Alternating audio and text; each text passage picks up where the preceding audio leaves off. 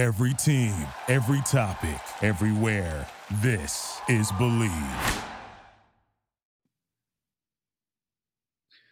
Welcome to another episode of the ISO with myself, your host, Dan Dickow for SB Live Sports. Today's conversation with one of the best, but also maybe one of the most unknown coaches at the college level. He is a tremendous coach at Division II Powerhouse, Northwest Missouri State. I've gotten a chance to cover his teams a number of different times, and each time I come away extremely impressed with his coaching style, but also his teams and how they play. Coach Ben McCollum. Ben, thanks for joining. How's everything going in Missouri these days? Well, thanks a lot for having me. And yeah, everything's going great here. We got everybody back on campus, and school is starting up, and so the excitement of college has arrived. So we're excited to get it rolling.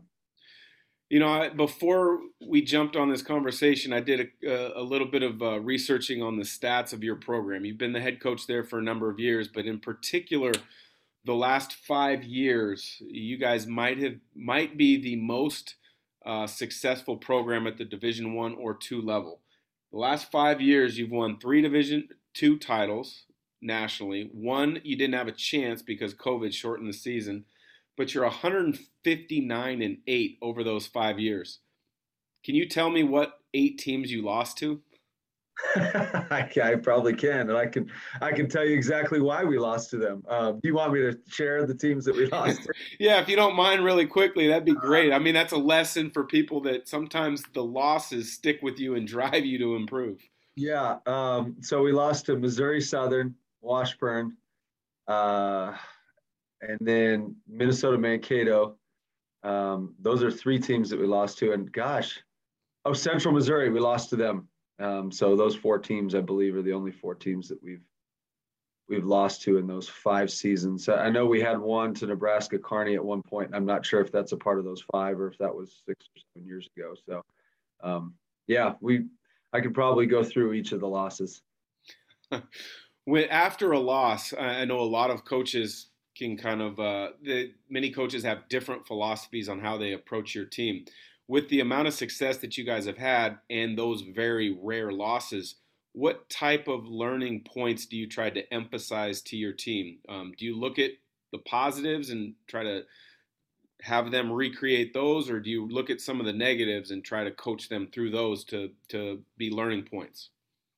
Yeah, I think for us in particular, the first part about that is when we lose, which just as of late, we haven't lost a lot. We have to make sure that we stay positive with them and keep them understanding that it's a process approach, and it's really not the end of the world. You've accomplished a lot, because from the outside world, one of our losses, from a social media perspective, from just a media perspective, is a bigger deal than anybody else losing 5, 6, 7, 8 games during a season. And so you have to manage that a little bit. We're a little bit different in our greatest difficulty is handling success and maintaining that process focus, because what I've learned is when you lose one of those games, it's pretty easy to come back and be great that next game. It's pretty easy for a couple of weeks because that natural external motivation is there. And so you can get yourself back up. But how do you do that after you win 20 games in a row? How do you continue to improve and get better and stay process focused and keep guys engaged? So that's the most difficult thing for us, and probably has been the most difficult part of my coaching career is maintaining that level through success. Maintaining a level of consistency and success is very difficult.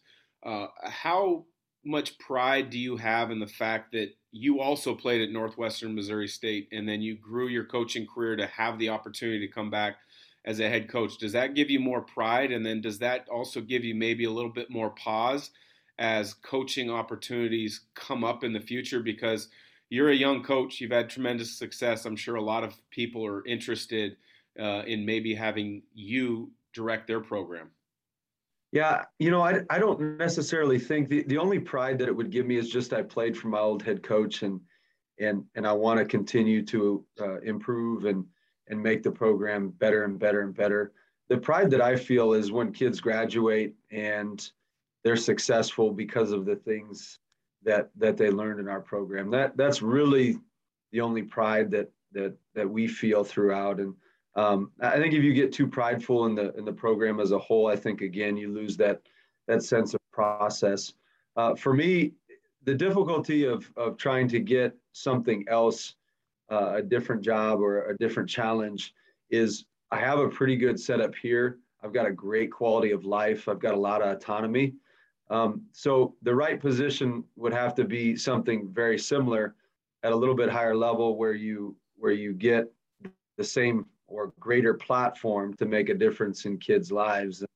At this point, that hasn't found me, and I haven't found it, and so I maintain the level of loyalty that I have here.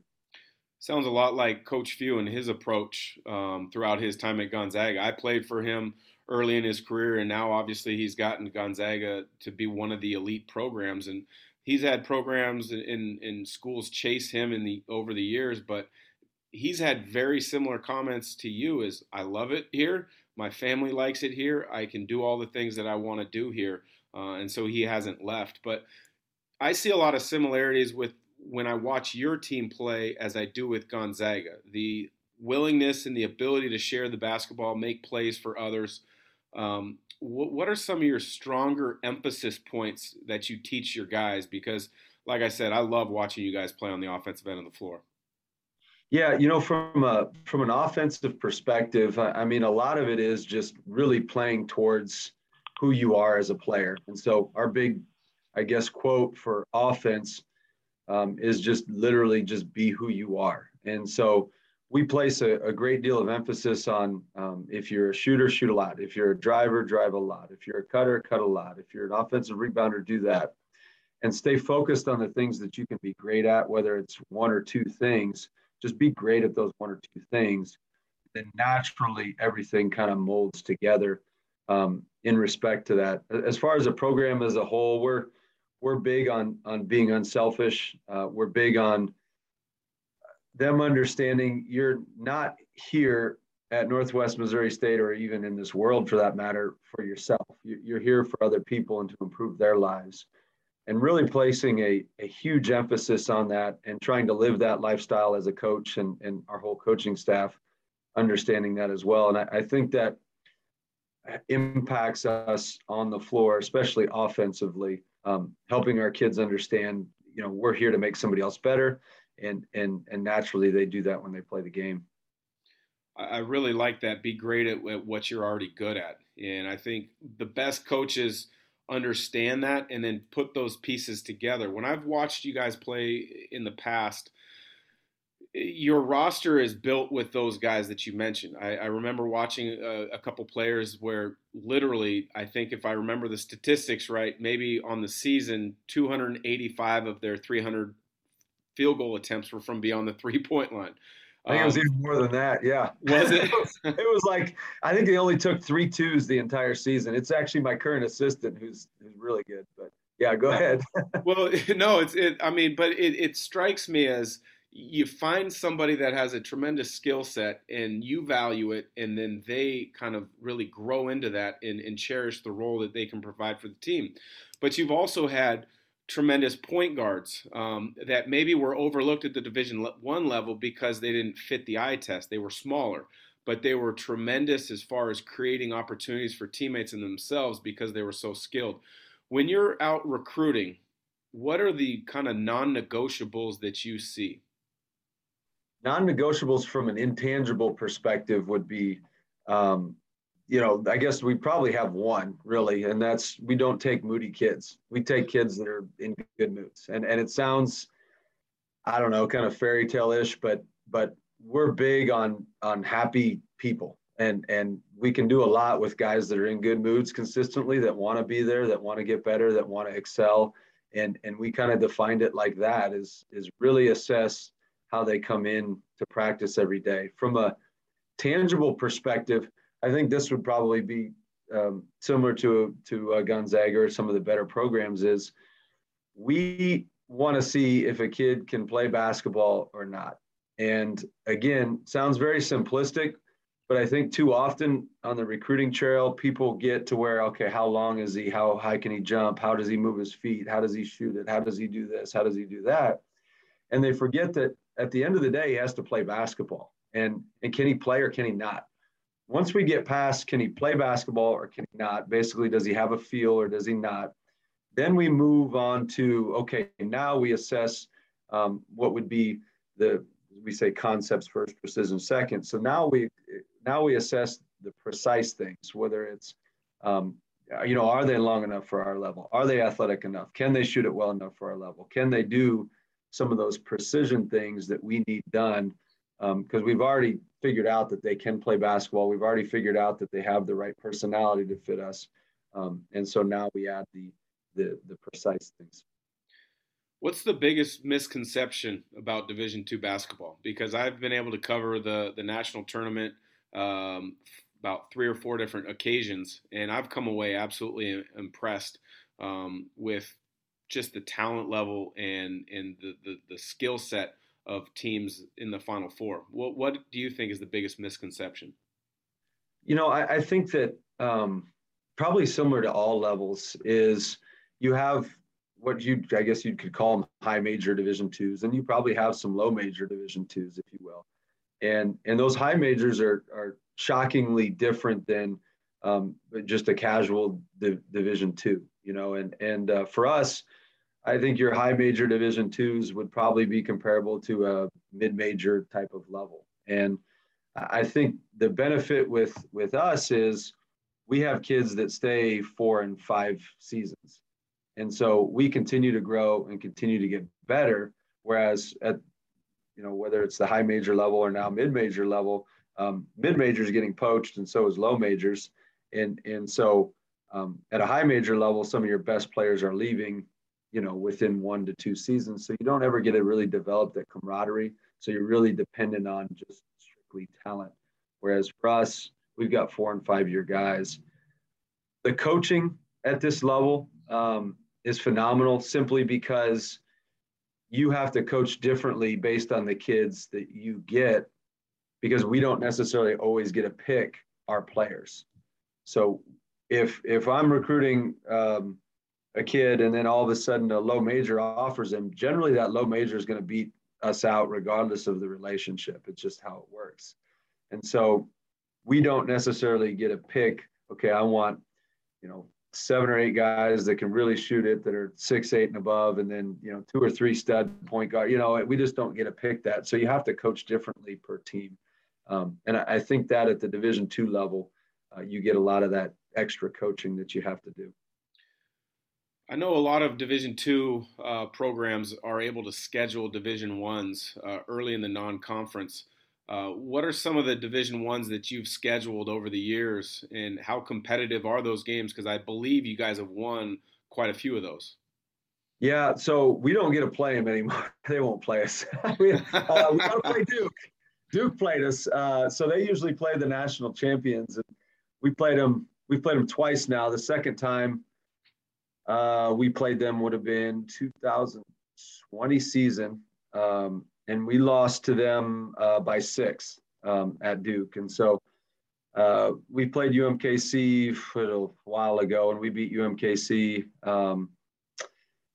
We just don't get games like that. So Duke's the team that would play us. And I wouldn't either if I was them. I mean, if I'm a high-level Division I program, even though Duke's going to beat us 19 times out of 20, when you play them within 6, all of a sudden it's like, okay, well, we're not going to play. We're not going to risk that. Even though we'll probably beat you, we're not going to risk that. So we just don't get those games anymore. Yeah, Duke's an amazing atmosphere. I've had a chance to be there as a player for a practice, and I called a game this past year on radio for Westwood One Radio. Unfortunately, there were no fans there. What type of excitement level did you and the kids in your program have for that? Because that's one of the iconic gyms in all of college basketball. Yeah, it was as cool of an experience. I've actually played at Gonzaga once. I didn't get to play, but it was when we were at Emporia State as an assistant because I was under David Moe. That was pretty cool experience as well. But when we go out there, they treat you as good as, a team can treat you. And then Coach K was phenomenal as well. I mean, he took me back to his office. I got to pick his brain for an hour and a half, and then ended up getting to play them. It was as loud as it gets. When the game starts, the crowd's into it and engaged.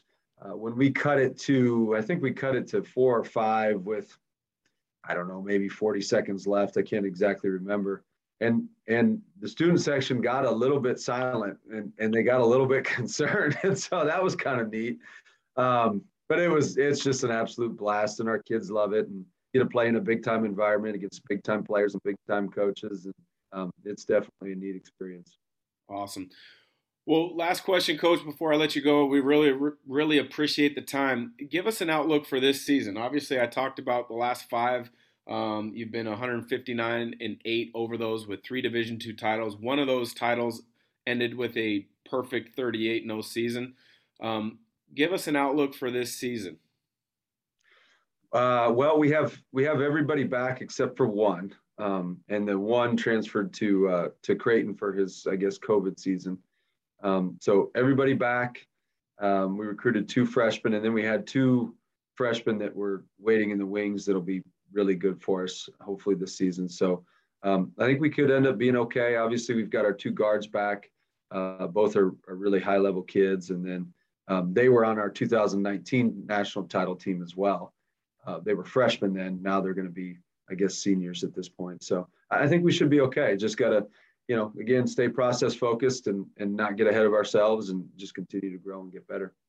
Well, Coach, I appreciate the time. I also like how you were really humble with the comment there, just saying that we'll be okay, because every time I've seen your team, you've been pretty dang good. So yeah, no, we try to maintain that level of humility. I think when you get too carried away with the ego piece, or just overexcited about success, I think again you lose that process piece. And so we try to maintain that level of humility and really try to get better every day. Well, thanks again. I appreciate the time, and hopefully our paths cross again where I'm calling Division II games at the title level. So congrats on everything. Best of luck this season. Appreciate you joining. Thank you, sir. Thanks a lot for having me. Thank you for listening to Believe. You can show support to your host by subscribing to the show and giving us a 5-star rating on your preferred platform.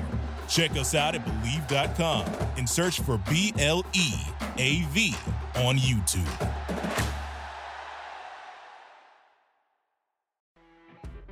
You know when you're listening to a true crime story that has an unbelievable plot twist that makes you stop in your tracks? That's what our podcast, People Are the Worst, brings you with each episode. I'm Rachel. And I'm Rebecca. We're identical twins who love true crime cases that make you say, didn't see that coming, and we hate the people responsible for them. Listen to People Are the Worst now on Apple, Spotify, or wherever you get your podcasts.